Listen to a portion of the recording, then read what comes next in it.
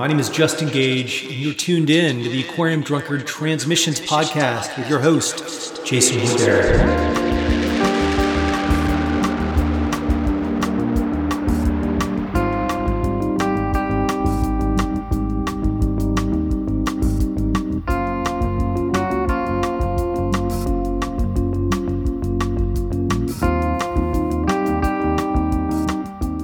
Welcome back, and thanks for being with us. This week on the show, Emil Amos of the Drifters Sympathy podcast.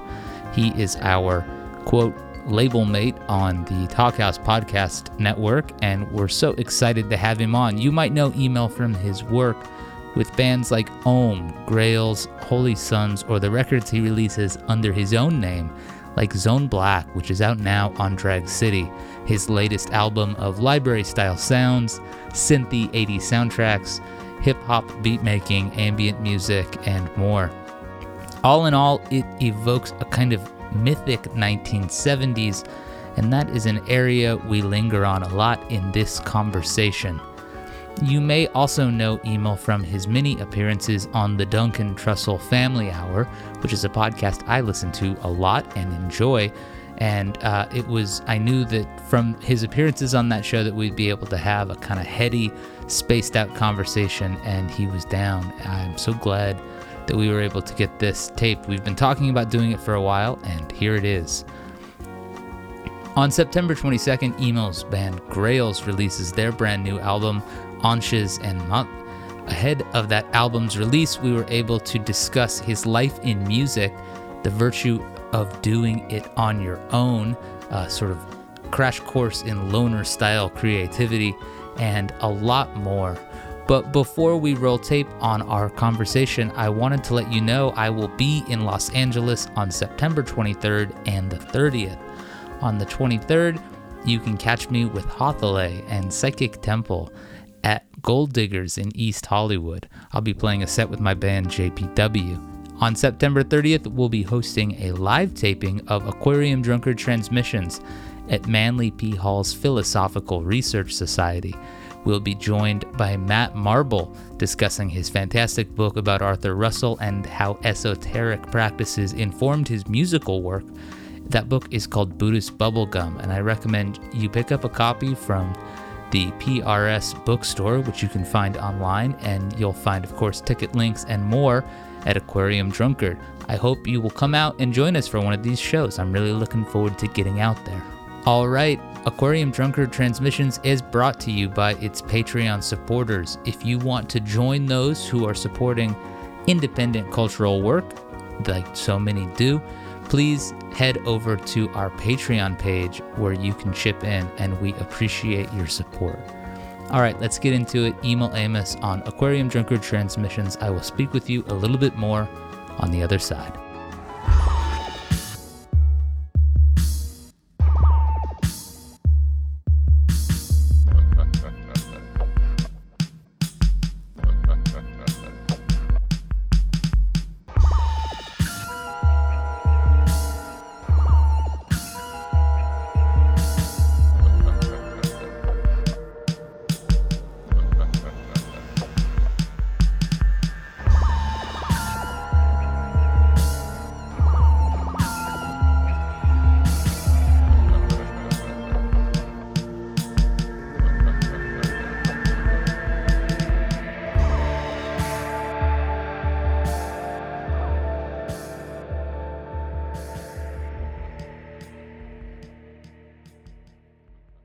Well, Emil Amos, thank you so much for taking the time to join us here on Aquarium Drunkard Transmissions. We've been talking about doing this forever. I'm glad we're finally making it happen. Yeah, I actually can't remember how far this has gone back, but I guess now our podcasts share a network. That's right. We're like label mates. Yeah, your show, Drifter Sympathy, was before we started rolling tape. I think we were kicking it around back and forth, but you started it in around, it was around 2016? Yeah, I was in New York, and I think I just wanted to simplify it, I guess.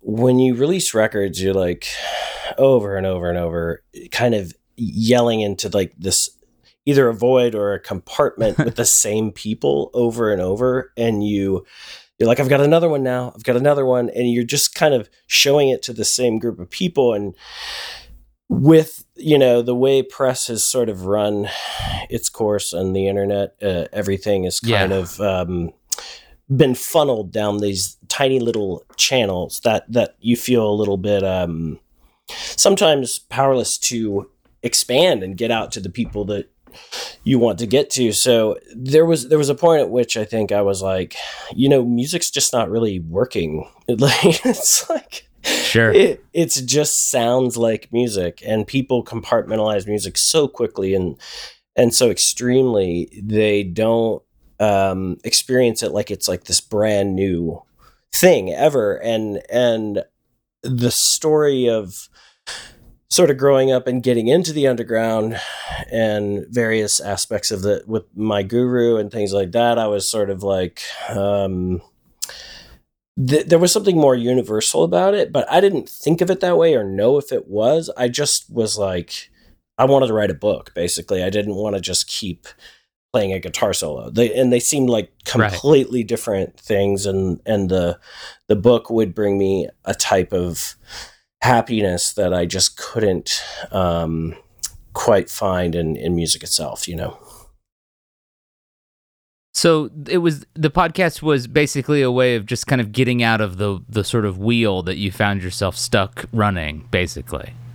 I think so. I think at first, in the old days, in the very old days, early 90s, Chapel Hill, I think the true like goal for all of our friends and even the older kids here that were first making, the Archers of the Loaf single or all the bands, like their mentality was just to make a 7-inch. And I really swear to God, that's all we kind of imagined. Like that was the tip top, And so as a kid, we made our own cassettes just like Mac and the Merge people down at Kinko's. In fact, Mac actually worked at the Kinko's before School Kids, and that whole idea, that sort of little family, was just already sort of fully realized.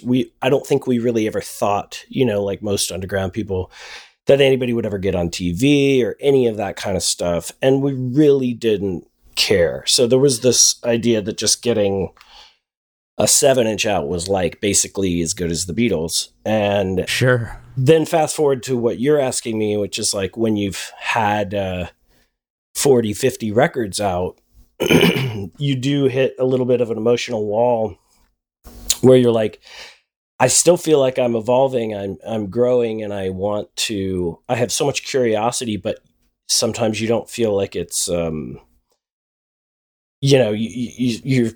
you don't feel like you're talking to really anyone sometimes, especially with the distance of the internet. It's just floating out. And the thing about the underground that I like to sort of reassert all the time that I think resonates with certain people is that it was a family.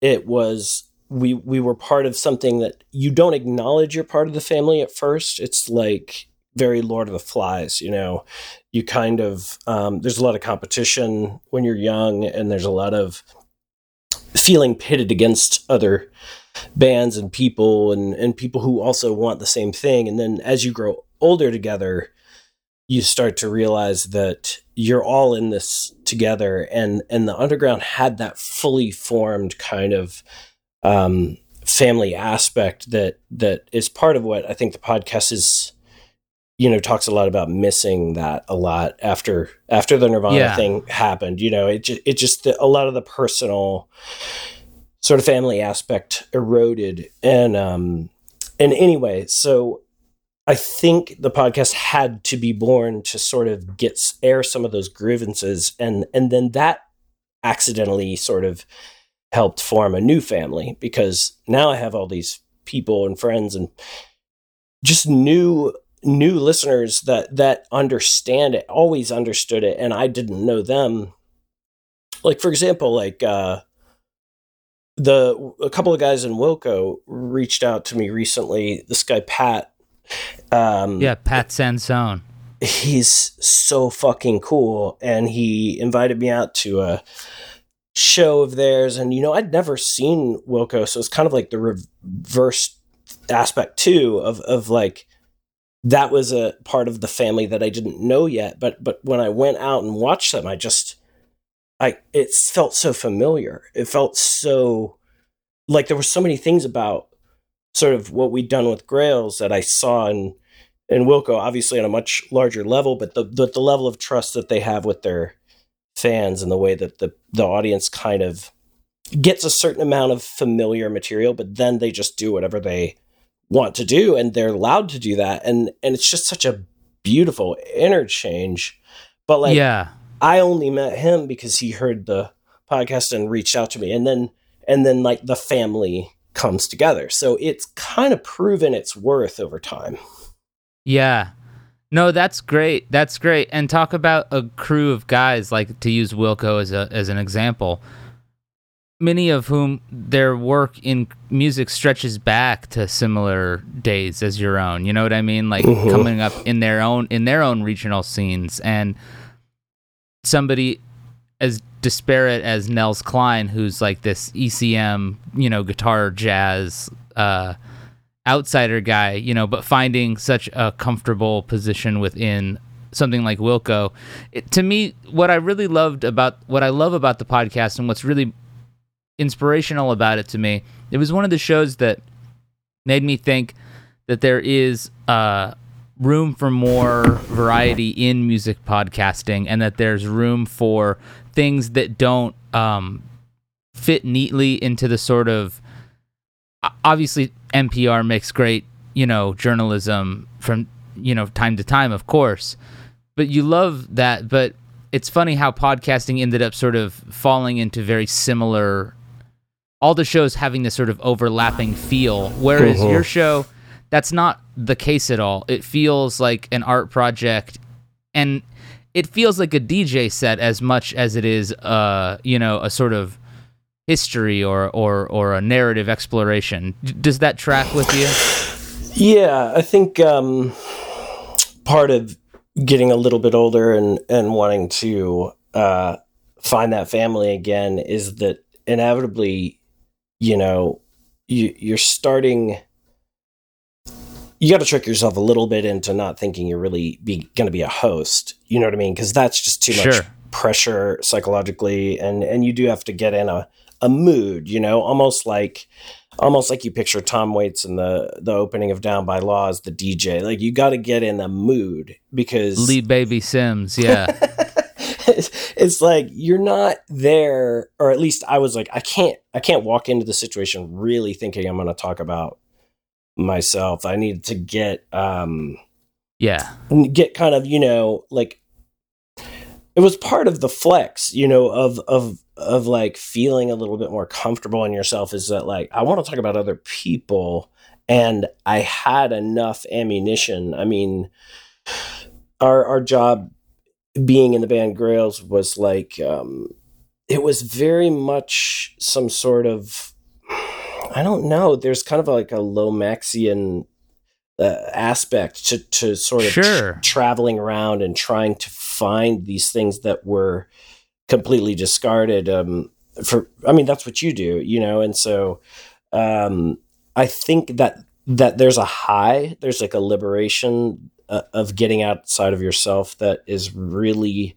redeeming, and that seemed like just a solid thing that I could share with people, because I'd gotten to a point in my life where I was like, I wasn't really trying to hide my influences. Like, you can see with certain artists, they really don't want to share these secret things that they listen to, but like, it just seemed like a liberating point. I'd gotten this far in my life. I had survived, all this sort of perilous drug damage and things like that, a lot of risky behavior. And I was celebrating having landed on my feet, which I think is a big part of the resonance for people who have been through the shit, and then talking about other people, but was really important. But there's an extra aspect I feel like you're getting at that is really kind of like a complicated thing you can only realize in later in life, is that I gave myself fully to something. My life was just like a lot of these people I like to talk about. I gave my life to this thing. As a child, I don't think I knew exactly what I was getting into. I probably thought it was about me. But once you go all the fucking way and you give yourself completely to art and the sort of this dialogue, that you're part of, whether you like it or not, a transformation does occur at some point where you sort of become into the fabric. I'm just like a Heidegger, sort of like you're in the story of the world, but you have to give yourself so completely to kind of melt into the picture and become a universal sort of conduit to some degree. And so maybe that took all of that risk and it took all of that confusion and dedication. But I think at the time as a kid, going back to the very beginning, I think I really thought that people like Lou Barlow were on stage and I was watching them and I was like, that is the guy. Like, I want to be like him. I want to do what he's doing. And at some point you kind of don't notice that you are like him. You are doing the same thing, and you have your own unique imprint upon this entire dialogue, and you have your own sound and you have your own, looking back, I can see now that level of, individuality that you can, maybe you are saying you objectively can kind of sense and feel. It's like that is why the podcast doesn't sound the same to you as the other things, because right. I was haphazard. I didn't like pay attention to anything else. I didn't compare. I didn't study. I've told people before, like, I improv it all. And right. People laugh at me. They're like, what are you, fucking insane? Like they think I wrote it all down and I'm reading it. Like, that seems crazy. Like, I mean, people do that, that's a real way that it goes. That is such a fundamental difference. It's like that is such a, Yeah. I was just listening to the episode where you're talking about Alan Hull and how Alan Hull, he heard, the Beatles and John Lennon, and he was like, unlike so many people who engage with music and think that it's some special skill that they have, the Beatles, that I will never have, he basically thought the opposite, but it feels like it's kind of like what you're talking about, that sense of giving yourself, because it's one thing to be like Oasis about it or whatever, right? And be like, we're the best fucking rock band since the Beatles or whatever. It's one thing to be like that, like cocky and full of yourself about it. It's another thing to be like Alan Hull and be like, John Lennon is a human who wrote those songs and stood up for things that resonate with me.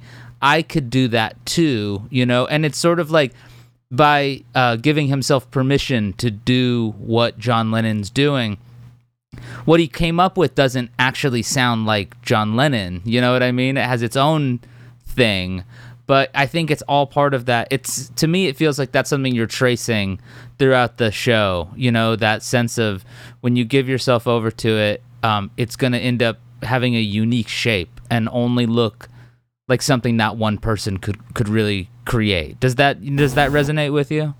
Yeah. I think that that's what I'm hearing from you too. Is like you listened to it and you got something unusual out of it. Like, why does this not feel of the same structure, or like why is this person not aspirationally involved in the same industry? And no, they weren't. This person is literally just documenting the room, the what happened inside this room that they're sitting in. They're literally just field recording their own implosions. You know what I mean? So sure.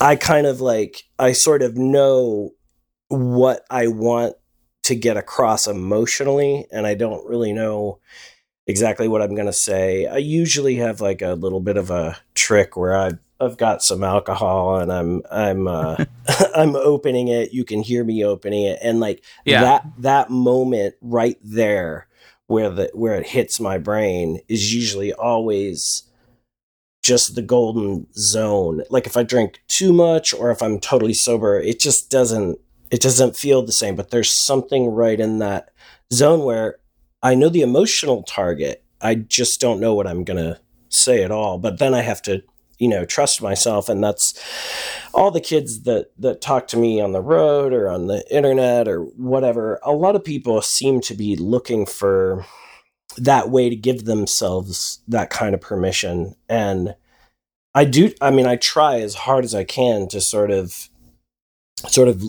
display by example, but also just be like, you sort of just have to let yourself do that. Like you can't, you can't build that compartment that you're supposed to like climb up into and then just become it. Like it's about being as fucked up as you really are, And I think that's just an entertainerist like lie that has really fucked up most of society. Is you just got people trying to be something else, and like none of us want to fucking hear that, dude.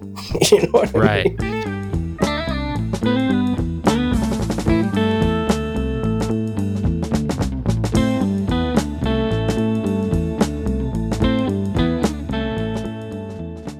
Yeah, somehow that gets that is expressed in the work in a negative way for sure. Yeah.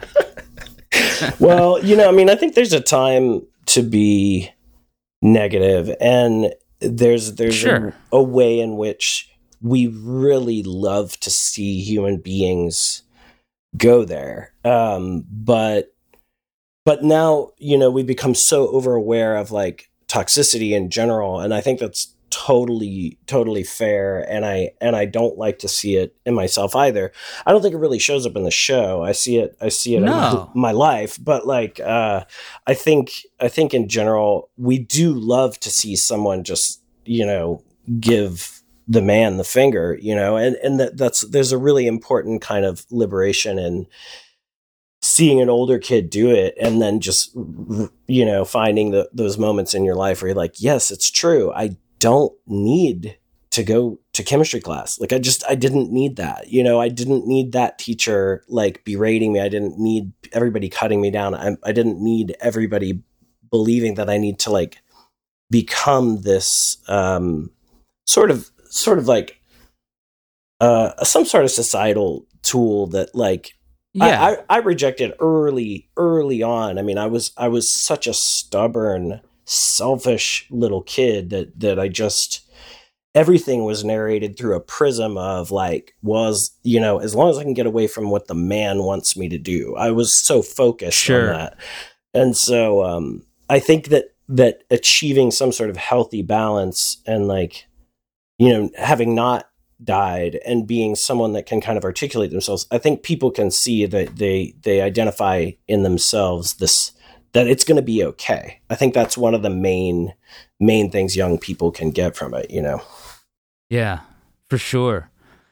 I wanted to talk with you about a little bit about the forthcoming record, Zone Black, which I was really psyched to see Lonely Man theme from the Incredible Hulk TV series cited as a reference point to some of the music on this. I'm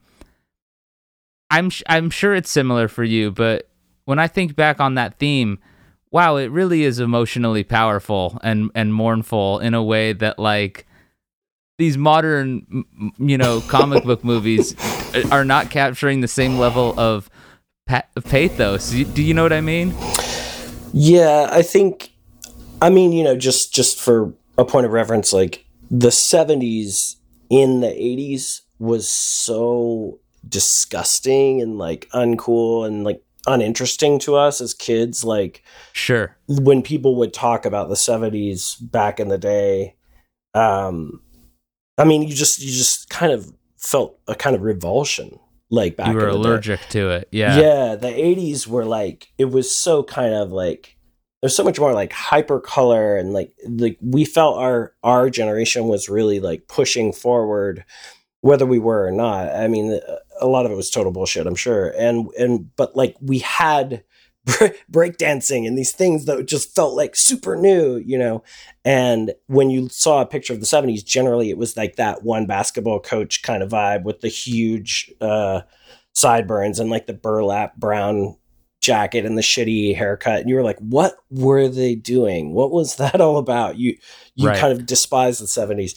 And so I think as the 90s wore out and the 2000s got going, it was right about the 2000s where I think our generation started to rescue the 70s into kind of like a more of a pop culture real estate that you can use. We're kind of rediscovering our memories from that time, and it was sort of a recontextualization generation wide. I felt like we were all sort of starting to see the 70s for all the good things that it was, because when we were growing up, all you heard about was ODs and like just all my parents' friends dying and shit. And so now I think we think of the 70s as like this incredible fantasy land, which is so opposite. But I think that Lonely Man theme and a lot of those 70s technological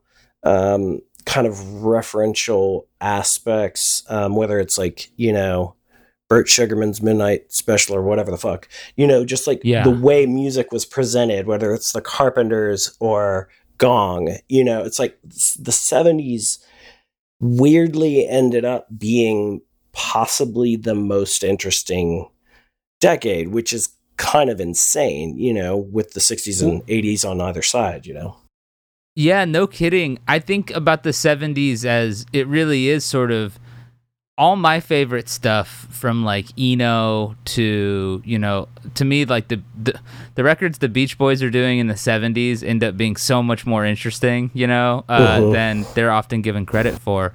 But even just sort of like, even just going back, and I know you're somebody who digs like, cult movie soundtracks and stuff like that.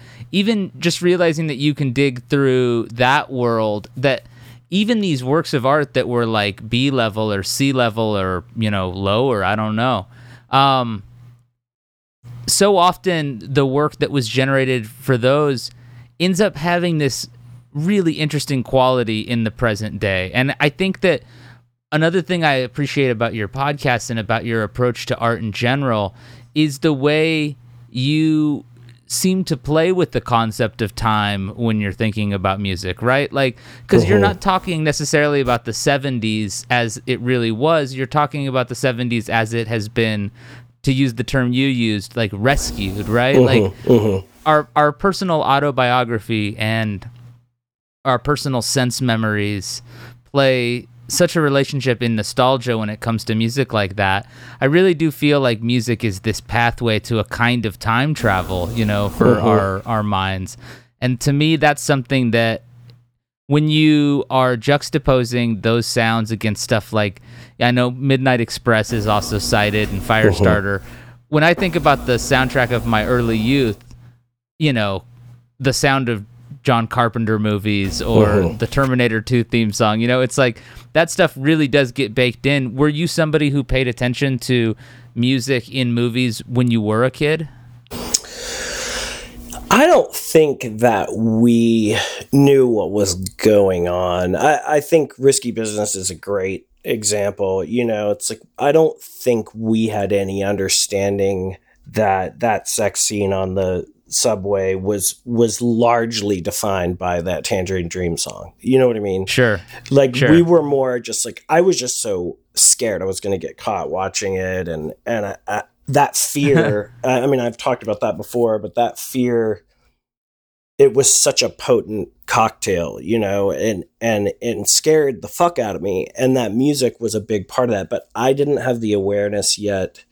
Plus, like, my mom was single in those days and dating all sorts of just like the most like cheeseball new age dudes with the beret and the little hoop earring thing, like that whole like crystal like new age thing was so repulsive to all of us. Just to be like, I mean, I'm talking across the board, you know, like everybody hated that shit who was young, you know, no one got with it back then. And that was the domain of old lonely freaks, you know, to kids, you know. And so that's just the way it was.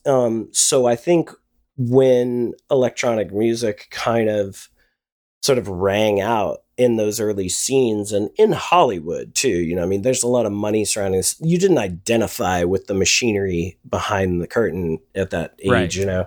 So I think a lot of it just didn't seem like it was ours. You know what I mean? Like sure. Tangerine Dream with those extremely expensive, massive modular systems. That was an elitist, you know, reality. And I don't think some young little 4-track skateboarding punk like really saw themselves in that, you know, but that's the rescuing, right? That's the rescuing of your own life as you lived in that time and recontextualizing. You're definitely onto something really interesting there. Like if you watch crowds at shows, you'll notice like there's a really healthy amount of them, like a big percentage of them that are kind of singing along and like hearing the music in their heads more than what's happening on stage. Sure. And if you kind of zone into that, you smoke a little too much pot, it's really, really strange to watch because you start to realize that people are sort of more in touch with like their inner descriptive, you know, experience than like what might be scientifically happening outside of it. So, you know, so when you're watching people, if you've ever seen like just a horrendous band or whatever, that's like having this incredible interaction with their fans, sure, you get to a point where you're like, well, so does any of this really matter? I mean, we know it doesn't, because in so many ways, because of the Beatles were the first to get there and they were like, you guys aren't even listening, and they quit. You know what I mean? Like, right. They just were like, you're literally, you don't even care what's happening on stage. And so as somebody who, my whole job, my assumed job at least, was to like get down to the science of music, you know, because it is a science. I work essentially in a lab and I'm like dissecting this stuff with a microscope, you know, and the deeper I go and the better I try to get at it, it's always haunting me, right? That like maybe nobody cares if that tambourine is like 15 milliseconds behind the beat in that particular way. But you're assuming that like the unconscious experiences these things and the unconscious understands them, but you're haunted by the fact that may not also be true, that people are just hearing what they want to hear in their heads and not what's actually happening on the stage.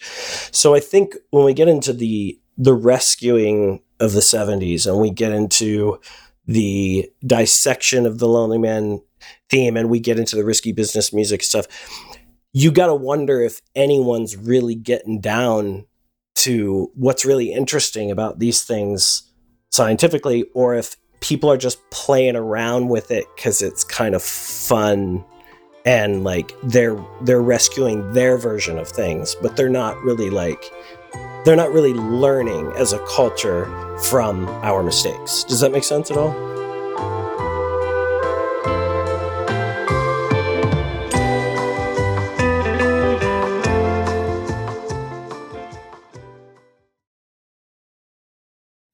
Putting your music up online is not always the easiest thing in the world to figure out, but DistroKid makes music distribution fun and easy with unlimited uploads and As an artist, you keep 100% of your royalties and earnings. 1 million plus artists rely on DistroKid to get their music into Spotify, Apple Music, YouTube, TikTok, Tidal, Instagram, all the major streaming services. You can use it to edit your lyrics and your song credits. So important in the internet age to let people know the kind of people you're collaborating with. And DistroKid makes that easy. You can also see all your stats from the streamers and, of course, add a credit card to purchase album extras. The DistroKid app is available now on iOS and Android. Go to the app or Play Store to download it. That makes sense. Yeah, and it makes me think about how it's hard to... So much of what you're talking about is just the sort of unquantifiable aspects of what happens when we listen to music. And you know, to me, that's something that when that comes up on this show, and it comes up often enough because it's a real interest of mine, I think what somebody is experiencing in their head is this amazing thing. And you can hear, I'm sure you've had this happen, right? Where like you've heard a song for however many times and hated it each time, right? And then one day you hear part of it and all of a sudden you don't hate that song anymore. Or you know what I mean? Or it, like the feeling you have about the song turns to something other than just revulsion. Has that ever happened to you? Do you know what I mean? I mean, well, you just sort of described the recontextualizing of the new age and of yacht rock, and as our generation, I mean, we were the ones that weathered it, like from all of this stuff that all of this stuff that I love, right? Like I totally dig those sounds, and I know what you mean. Like, but I didn't have to live through the 90s new. When I watch those Pure Moods commercials, it's just gentle 90s nostalgia for me. You know what I mean? I don't bear the scars of the culture wars you fought. You know what I mean? Oh, I got you. Yeah, it's so funny you mentioned that because I'm kind of forming like this new band that I feel like should be called some sort of, you know, Pure Mood. Like just even have the fucking phone number on the cover of the record and shit. I love it. But yeah, so yeah, what you're talking about, the sort of rescuing there, it's like there's a kind of editing and collage art too to what you're talking about, I feel like. Yeah, there is. I mean, don't get in your head that I'm like a hater when I'm saying that the crowd is not seeing what is necessarily going on stage. I mean, sure. I'm not trying to differentiate it in a way that's like in some way like fully skeptical or something. It's more that like my job is to get down to the science of it and make the thing, right? And then the thing is supposed to transport the brain, right? You're supposed to be learning about what changes brain chemistry. So when you hear that Rupert Holmes like yacht rock banger and you're like, it makes you feel so fucking good. You ask yourself, you know, what the fuck is that? You know, like I just got transported into a place that I don't even know what that is about. Like that particular feeling. I mean, you get a lot of it from like hip hop and instrumental music kind of transports you to a place that's not necessarily real. Like it's not, you know, like at least Rupert Holmes is talking about being cheated on. Like that's understandable. He's channeling the sad divorcees, like, you know, energy, and they're banging the steering wheel, and that all makes sense. Like, but Brian Eno was a big part of, like, since you mentioned him, he was a big part of trying to extricate song form from that kind of literal world. And he really wanted to sort of just take it out of any sort of literal interpretation, so that the words really weren't the focal point. They were just part of the dressing, you know? And I think that along the way, especially in the 70s, I think we created a fantasy world with the birth of like sort of independent cinema and everything. We sort of like, we sort of warped the way with drugs, especially too, in a very easy rider way. We sort of warped the way that you dove across the chasm as a viewer, and Holy Mountain, like things just started to melt into a completely different mutation, right? And so we're coming to that language really late in the game in 2023. I mean, this is pretty late, So part of my job would be also to kind of like rescue some of the confusion and mystique that we were feeling by not understanding that stuff, and bring that back into an environment now where everything is so abletoned out that you can't really experience much psychedelic hallucination in music. Like everything is so dialed and pre-mixed that when you hear music now, it just doesn't fuck with your brain. So a lot of this stuff that we're talking about on Zone Black, or that's returning to some sort of 70s template, is just trying to get back to some of that. There's levels within the acid trip where you literally, you don't even remember like how you got in the corner of that room and why you're like digging in the carpet or what you're doing there. That moment is like that little like Bodhi tree moment for the Buddha, that's just before the enlightenment happens, but you have to get that mixed up and leave behind all logic. So sonically, what does that experience sound like? You know what I mean? Right. Yeah, it's great to listen to that record in conjunction with the forthcoming Grails as well, right? Where you're also playing with all sorts of cool stuff, I mean, to me, it feels like that juxtaposing that you're doing is really very interesting to me, and I feel like you're playing with tones that would absolutely have been considered sort of forbidden. What was your take? Like, you're a big like beat head, right? So you love hip hop stuff, you love electronic. I'm sure you had essentially a front row seat as a fan of that kind of music to the way that so much of this music that was previously disregarded as very uncool, new age and all of that stuff, as that stuff became more and more embraced. And I wonder if you feel like there's any, if you feel like there's a reason why people are turning back to that kind of music that goes beyond simply they heard it on like YouTube and it sounded cool. You know what I mean? Yeah, I think that culture now, as just sort of like a baseline, just mainstream culture, is really starting to catch up with like a lot of the things that underground culture was sort of pushing and pioneering in an inevitable way.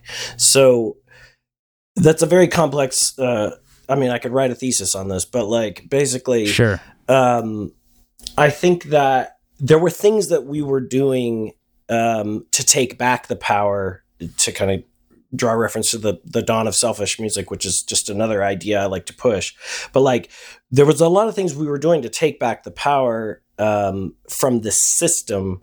Say in the 80s with like, when Young Marble Giants, you hear some band like that and you're like, this is not even like, they're not trying to impress you at all. Like this is just completely raw, like unadorned, like music.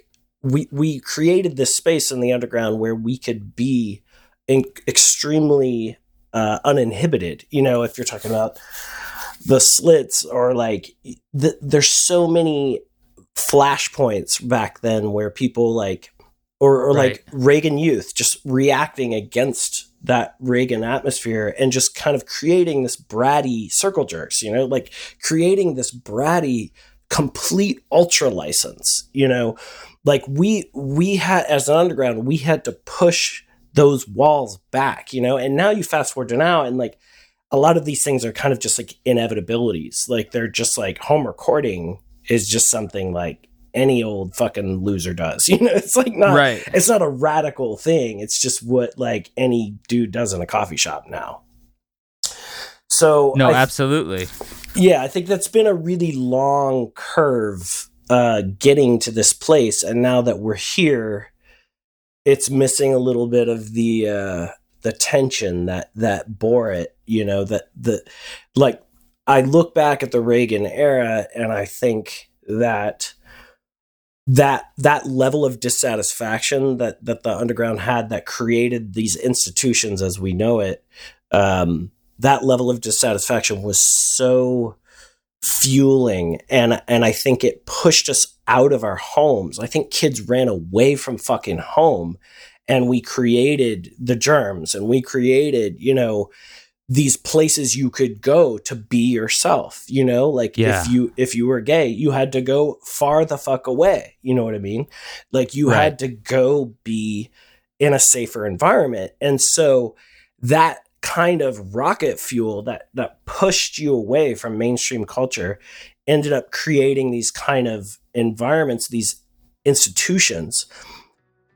If we have those institutions now, if you have the 4-track now, but you don't have the frustration and you don't have that fuel and you don't have that kind of like anger that's making you need to find that subculture, and it's just all there right in front of you, then you're not gonna have the thing that created the thing that we love so much. You know what I mean?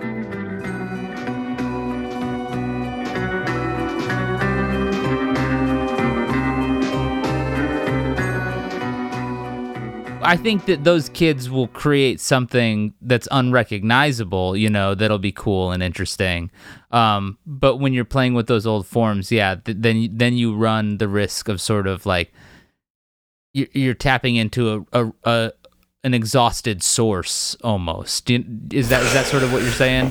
Yeah, I think it's right. Everybody's kind of holding their breath and waiting for a leader to kind of like a new leader to pop up and like guide the way. You know what I mean? And like, well, yeah. I think we want music that addresses the weirdness of the world in a way that doesn't feel trite or like it's already been said. We're experiencing stuff now that is novel and strange, and we don't know necessarily how to make sense of it, So I think that we do want art that will do that, but I do get the sense of everybody waiting on something, for sure. Yeah, I don't think there's anything wrong like with these dynamics that I'm describing. Sure. Yeah, I'm just reporting them. It feels like the road. I'm trying to decide all the time. Like it feels like the road from like descent to like the commodification of dissent is so much faster. Like it, for sure, it flips into culture so much quicker that now I can understand why some people and some young people are kind of like, why try? Do you know what I mean? Because it's like, yeah, it just gets sucked up into the vacuum of the algorithms, No, absolutely. Well, something that I wanted to touch on before we wrap up, though, was that, so you joined Ohm. Was it 2009 when you joined? You joined with the record God Is Good? I think 2009 might have been when it came out, but I joined maybe more like early 2008, and there was a Sub Pop single, and then there was a lot of touring, and then we kind of just landed at Albini's in 2008, I imagine, and then that record came out in 2009, yeah. Looking back, I feel like that's an interesting group to talk about in regards to some of what you were saying about the way everything is so Abletoned out and the way everything is lined up and so sort of locked to a grid. All the times that I've seen Ohm, I've definitely thought that like this is a group that's using the sort of idioms of rock music and drone and stoner metal and all that stuff, sort of using those idioms, but nonetheless creating like a kind of sacred music. And, to me, that's maybe one quality of sacred music is that sort of access to deep time that trance and minimalistic repetition can sort of lead you to. So I just wanted to know, how often or what you made of playing with Ohm. Like, what is it that is most exciting to you about getting on stage with that group in regards to some of what we're dancing around this conversation? My job is a little bit different in that band, but like I'm definitely not like splicing up, old samples and stuff in that band. But I do appreciate, like what you're saying about standing in the audience and watching that particular band has this. I mean, like not unlike what I saw in Wilco, just like a special relationship with the audience. We're given a sort of real estate that it's pretty unusual to use, right? And I think when I first saw Ohm and Grails used to tour with Ohm, I think my first reaction was, holy shit, like real underground music like still exists. Because when I first heard Ohm, I was on a boat in the UK, and from far away, I almost thought it was Spaceman 3. And, everyone knows Spaceman 3, like back in the day, changed your shit. It changed your fucking shit. Like nobody knew that you could just do that. And so when you heard it and it hit you, you were like, oh my God, the dream is alive. Like this idealism is really real. And when I first heard Ohm and we would tour with them, there was just nights where I was just watching it and thinking, man, it's kind of like I'm back at the Cat's Cradle in 1990, sitting on stage with Fugazi. Like as a little boy, like I saw this thing take off, and it really, it's in my DNA. I was born of this family, and when I saw him, I was like, holy shit, it's still alive, and then, a couple of years later, I joined the band, and that was just, great privilege and amazing luck that I met Al, and we sort of became so close, but I think that kind of real estate, once it's developed, if it's Dead Moon is a great example of a band that just gets a kind of real estate that psychologically there's a type of freedom that a band like that is given, and when you can run with it, you better run fucking hard, because society doesn't generally give you these spaces, and I think that the various Bikini Kills or like legendary underground bands that changed people's minds, those are the potent institutions that we're holding our breath waiting to see more of. No, that's beautifully put. And that idea of dropping out of the mainstream and plugging into a community and finding others who sort of who share your ethos, or who at least give you the space to do your thing, and you give them the space to do their thing. To me, that's a big part of what you're talking about, is definitely what people are missing right now, in this time of being connected mostly through ones and zeros, or often that's the way we're connected. So in its own way, I feel like what your podcast does also, in addition to your musical work, is carve out a space online for the kind of weirdness and ambiguity that you were talking about earlier, because that sense of mystery really is such a big part of how we all get drawn into this art. And Emil, it's been really great hanging out and chatting with you about all of this stuff. Thank you for taking the time. Yeah, anytime. Hopefully we see each other in person and continue the label mate love affair. Thanks for listening to Aquarium Drunkard Transmissions. I'm Jason P. Woodbury. I produce, write, and host this show. Transmissions is edited by Andrew Horton. Our music is by Frank Maston, drawn from his extensive discography of library music. Find more by visiting maston.bandcamp.com. That's maston.bandcamp.com. Our executive producer is Aquarium Drunkards founder Justin Gage. Don't miss his radio program, The Aquarium Drunkard Show, on Sirius XMU Channel 35 at 7 p.m. Pacific Time each and every Wednesday. Transmissions is part of the Talkhouse Podcast Network. Visit the Talkhouse for more interviews, fascinating reads, and podcasts. Of course, you can find Drifter's Sympathy with Emil Amos over there. And you'll find, of course, in our feed, the No Way Out oral history of Sunburn Hand of the Man, curated and produced by J. Kelly Davis, with some help from the great folks at Three Lobed Records and presented by Aquarium Drunkard and Talkhouse.